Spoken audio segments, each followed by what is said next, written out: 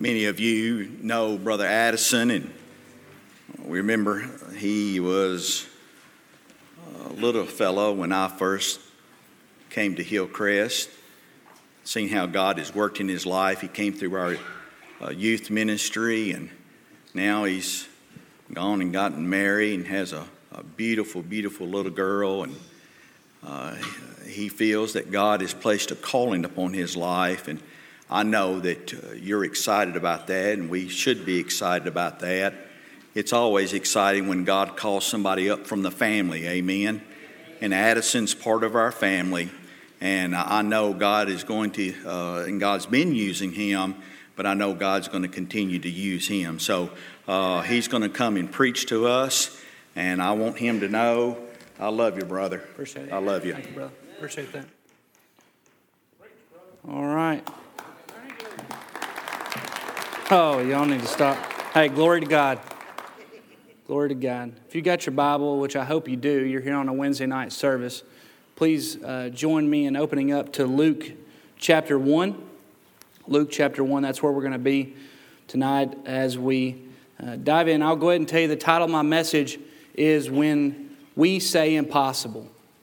When we say impossible. And tonight we're going to talk about doubting God a little bit. And as I was studying this, of course you all are familiar with this, but Luke, being the physician that he was, it's no surprise here that he opens up the gospel with two stories of birth. And one, obviously, we're very familiar with the birth of our Lord and Savior Jesus Christ. And the other, which I want to focus on tonight, describes the birth of John the Baptist. So, for the sake of getting the big picture here, I'm gonna be in Luke chapter 1, and we're going to be verses 5 through 20. And I want to read the entire thing, like I said, just to get the big picture, and then we'll come back in and focus in on a couple of things. So Luke chapter 1, verse 5, this is what it says. There was in the days of Herod, the king of Judea, a certain priest named Zacharias, of the course of Abi, and his wife of the daughters of Aaron, and her name was Elizabeth. And they were both righteous before God. Keep that in mind. They were both righteous before God, walking in all the commandments and ordinances of the Lord, blameless. And they had no child. They had no child because Elizabeth was barren, and they both were now well stricken in years.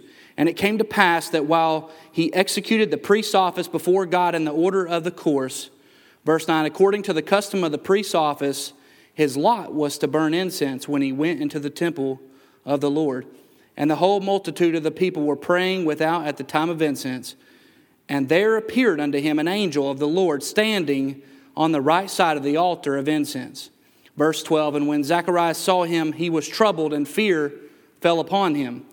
But the angel said unto him in verse 13, fear not, Zacharias, for thy prayer is heard, and thy wife Elizabeth shall bear thee a son, and thou shalt call his name John. And thou shalt, in verse 14, and thou shalt have joy and gladness, and many shall rejoice at his birth. For he shall be great in the sight of the Lord, and shall drink neither wine nor strong drink, and he shall be filled with the Holy Ghost, even from his mother's womb. And many of the children of Israel shall he turn to the Lord their God. Verse 17, and he shall go before him in the spirit and power of Elias to turn the hearts of the fathers to the children, and the disobedient to the wisdom of the just, to make ready a people prepared for the Lord. In verse 18, and Zacharias said unto the angel, whereby shall I know this?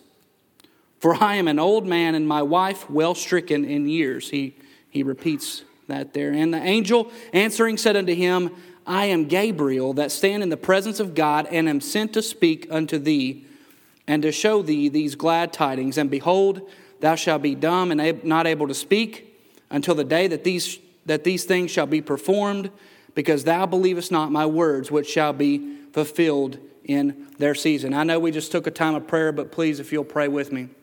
Dear Heavenly Father, Lord, I pray right now that you just come down on this place. Amen. Lord, I know we have a Wednesday night crowd here. Lord, I know it's the faithful, but I pray right now, Lord, that you would just come down on this place and sit amongst us, Lord, and speak to us. Help us, Lord. Help us not to doubt you. Lord, I pray right now that you would just empty me and fill me up with you, Lord, so that it's not Addison up here on this stage, Lord, but that it's all you. Thank you, Lord, for this opportunity. And Lord, it's all your glory. We ask all this in your name. Amen. So the first thing I would like for us to do is I want us to understand who we're talking about here. Okay? Obviously, we got Zacharias here, and we know that he is a priest. We know that his name literally means Jehovah has remembered. I wish I had a cool name like that. I don't. But Jehovah has remembered. And then we also see Elizabeth here. She is a daughter of Aaron, which also means that she comes from a priestly family line as well. And her name means God is my oath. And if you look back at verse 6 with me, this is what it says. And they were both, right? They were both righteous before God. Okay? They were both righteous before God. They only had one real sorrow, and that was the fact that they had no child. They had no family. It was a constant matter of prayer. Now, why do I want us to understand who we're looking at here? I want us to understand that because I feel like sometimes we think a Wednesday night crowd, why is he preaching a message about doubting God to a Wednesday night crowd? Like we're the faithful ones, right? But here we see a clear example of two individuals that were both righteous before God, and yet Zacharias here is going to doubt God. We're going to see that.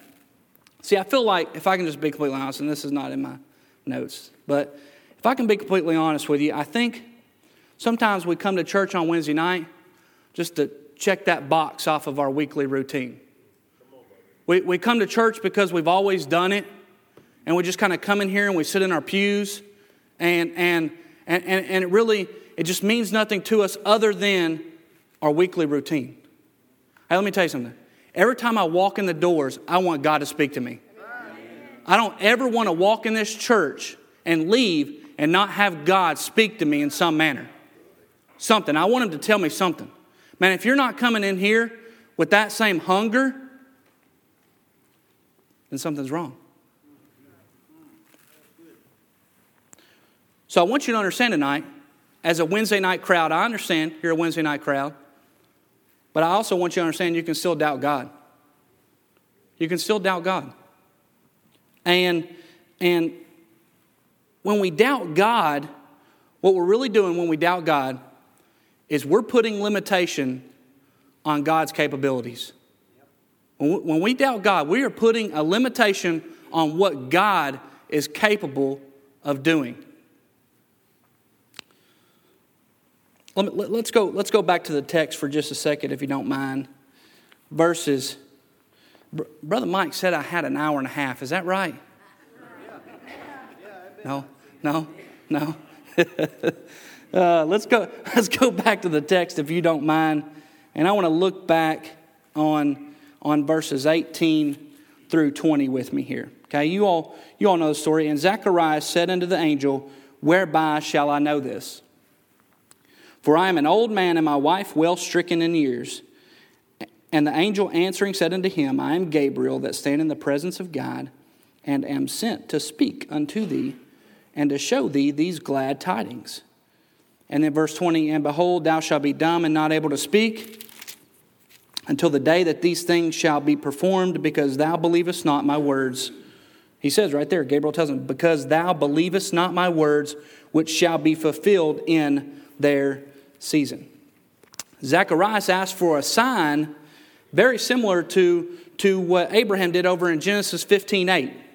Very, very similar there. He wants a sign. Man, we're the same way.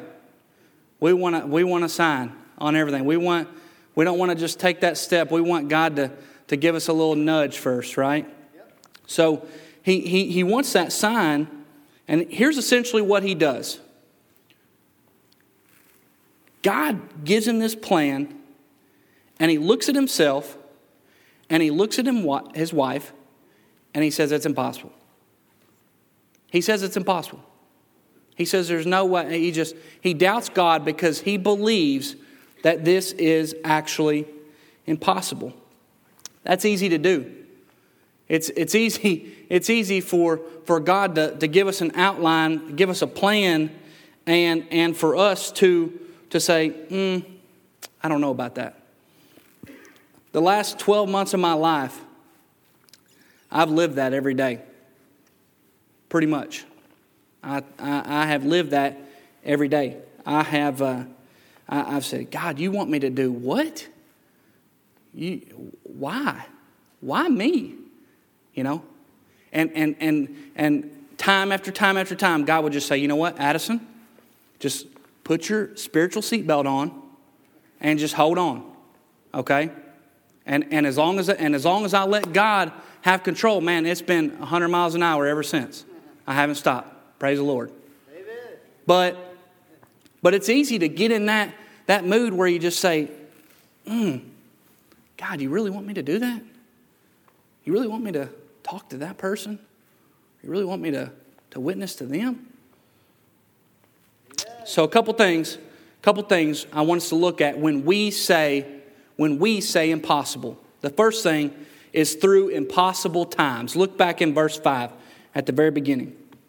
It says, there was in the days of Herod,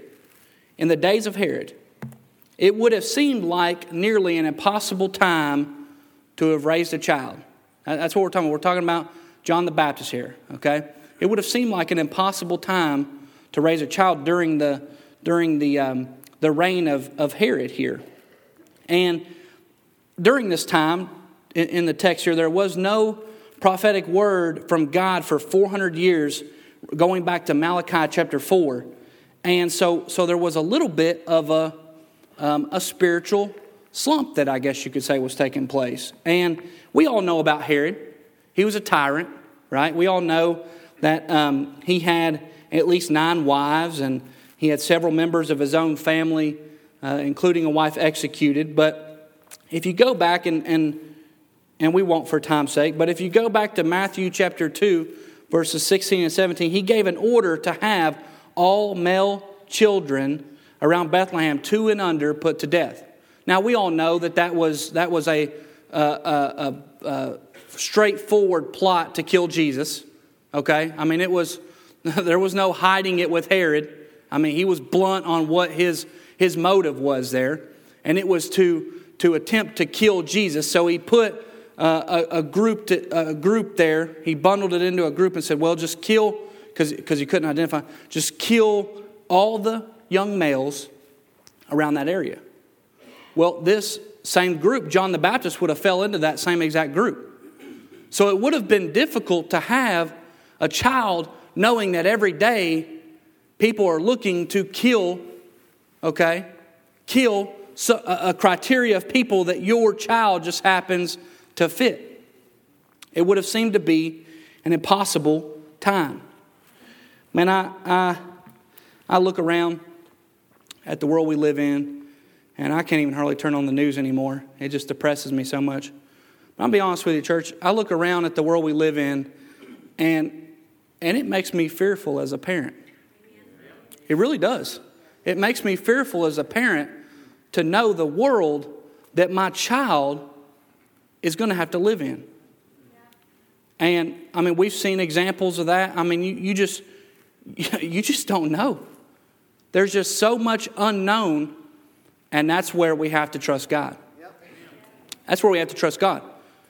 But it is extremely fearful. I mean, your mind starts, and I'm not going to chase a rabbit here, don't worry, but you start thinking about it, and it's not just necessarily all the bad things. I think about like, man, are there going to be any godly Christian men around for my daughter to marry?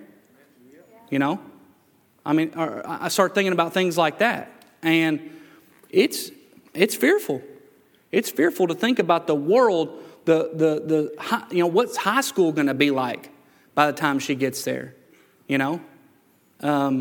Just what's the workplace going to look like? What's home life going to look like by the time she gets there? So it's incredibly fearful. But, and to be honest with you, at times it seems impossible to be a godly parent in such a corrupt world. here's what I notice about believers, okay? And I'm not saying all of us, but the world is so corrupt that, man, we just walk around like we're defeated. A lot of us do. A lot of us do. We walk around like, you know what? There's no hope. So why do I need to try to do something? There's no hope. We act as if it's a lost cause. We say, well, I'm one person. Can I really make a difference? Absolutely, you can. You can. No doubt about it. But I'm just saying we sometimes it's easy to get caught up in, man, I just don't know how I'm going to do it. It seems like an impossible time. Let me tell you something. It seems like an impossible time right now to be a godly parent. Just being honest with you. It's tough. It's going to be you think getting up here and speaking in front of you is tough. Being a godly parent is going to be way tougher than that. Okay? But here's the thing, guys. The world's been bad.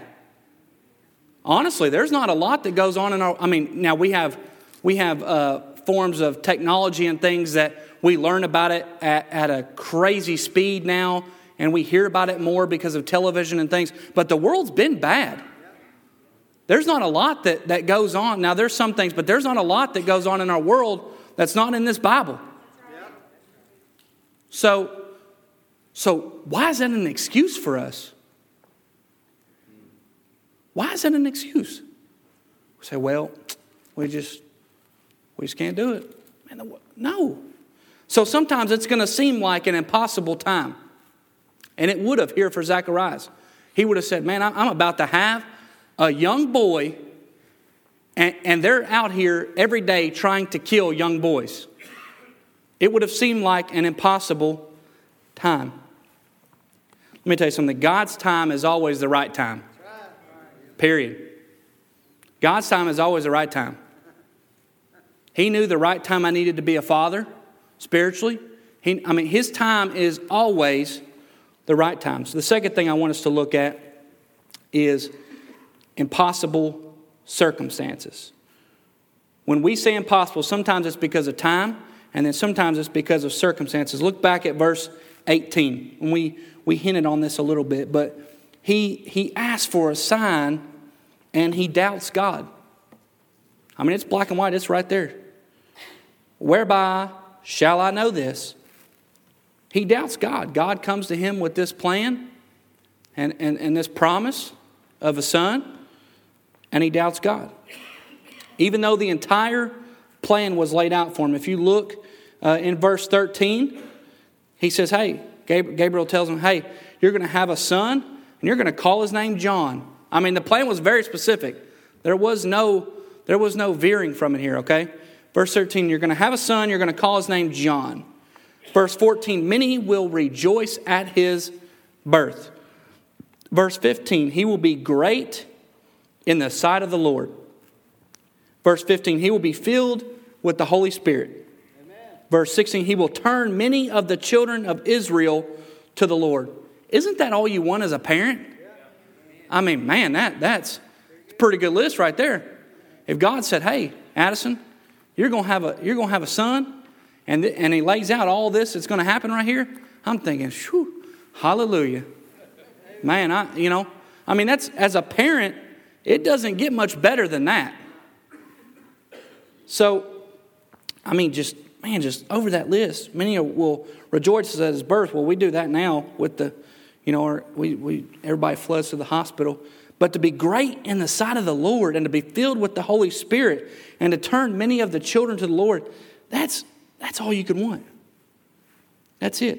Amen. We sometimes say impossible circumstances. Sometimes we doubt God because it seems like impossible circumstances. Church, can I share with you how God put this sermon on my heart tonight? Good. Thank you. Appreciate that. So, I was asked to preach, and I was excited. And, everybody's been asking me all day, you nervous? You nervous? You nervous? Let me tell you something. When you take 80 youth to Pigeon Forge and back, all in the same hotel, You don't get nervous about much more after that, okay? I done got my nervous all out of me, okay? My nervous is all gone. So, but I was asked to preach, and I don't mean for this to be a lengthy story, but I was asked, and I was pondering on what to preach on. And I thought, well, my entire life, I've sat where you sit. My entire life. I've sat right there. I've sat in most of those seats. And I thought, I've sat up here, and I started thinking about all the men of God that I've heard preach the word here. Everybody. From my pastor, from Brother Mike, from everybody, from people that's been here over revivals. I started going through all the people that I have sat where you sat and heard preach the word of God. And I got down on myself. And I said, Addison, you can't do that. There's no way. It's I told God, I said, it's impossible. There is no way I can get up there and even hold a candle to what I've sat right there where you sat and heard my whole life. I told God it was impossible. I was being honest with you tonight. I struggled. I struggled. And I had a good friend, Jared, you all know him. I had a good friend who gave me a commentary. He said, brother, I felt led to give this to you. And I've been getting up early in the morning, or I've been trying to most mornings. I've been trying to train myself to be an early riser. It's been harder than you think, but it's tough. It's tough. But I've been studying God's word, and I just have to beat Cora before she gets up, because then it gets a little hectic. But I'm sitting there and I'm saying, Addison, there's no way. And I'm fighting, and I'm saying, God, this is impossible. There's no way I can get up there and do what I've seen done my entire life. And the commentary that he gave me, I was in a point where I was starting a new study, and it began in Luke. It was completely a God thing.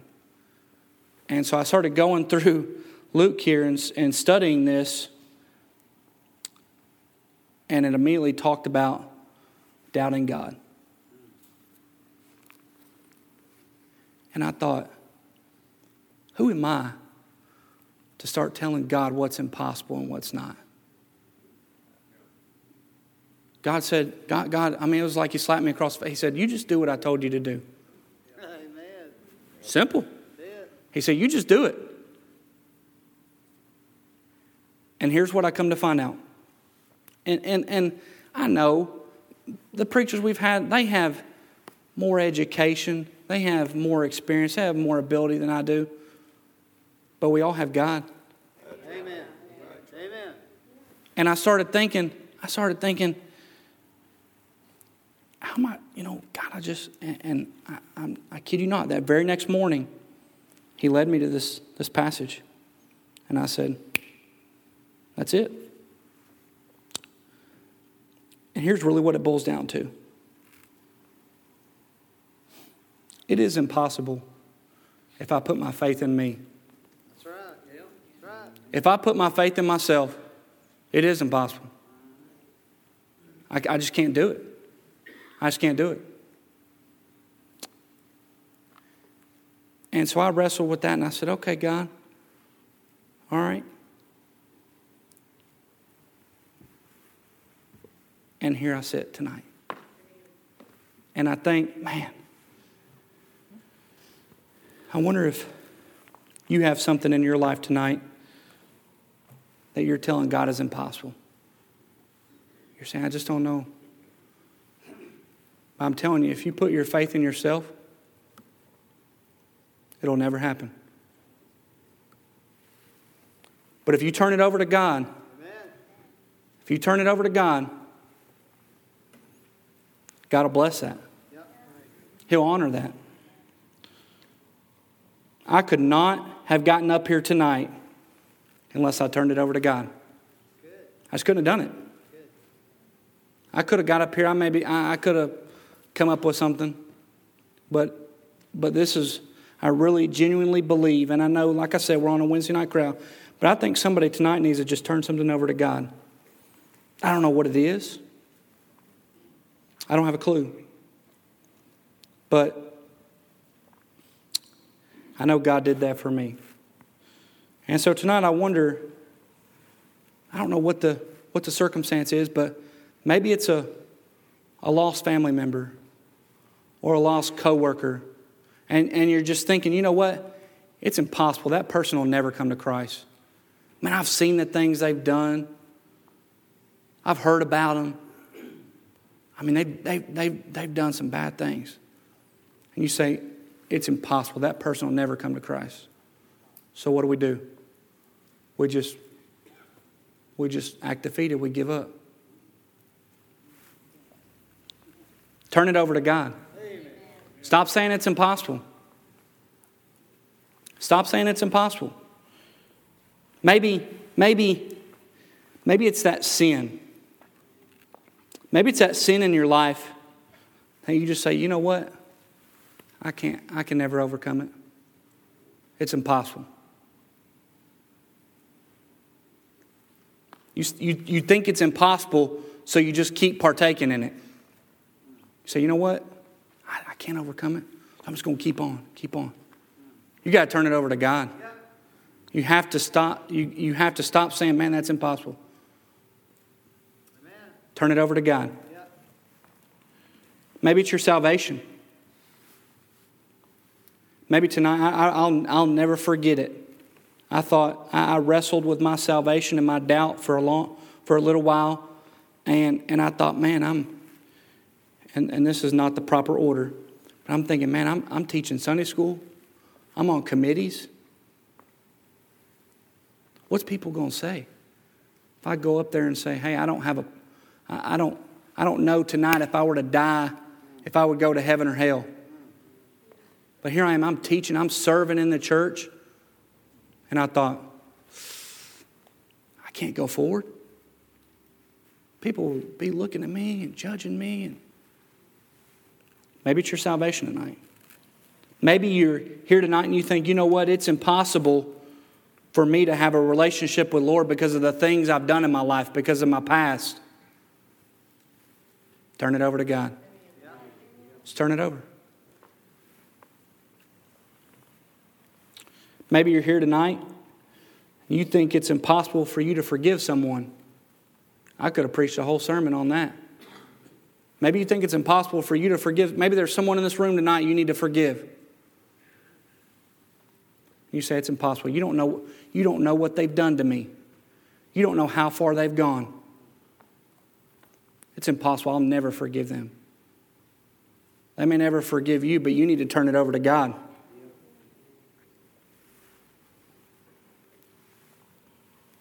Stop saying it's impossible and turn it over to God. That's what I had to do. Like Zacharias, as I said, it is impossible if I put my faith in me. So where's your faith tonight? Are you putting your faith in your capabilities? When you go to work tomorrow, are you putting all your faith in the things that your daily and job tasks that you can perform and how well you can perform? Or are you going to turn it over to God? I got one verse and I'm going to close with this. Jeremiah 32:17. This is what it says. You don't have to turn there, but it says, there is nothing too hard for the Lord in that verse. There is nothing too hard for the Lord. That means no matter how hard I think being a parent is, and trust me, mine hasn't hit terrible twos yet, but no matter how hard I think being a godly parent is, there's nothing too hard for the Lord. No matter how hard I think it is to be a godly example in such a corrupt and filthy world, if I have the Lord doing it with me, nothing's too hard. Nothing is too hard for the Lord.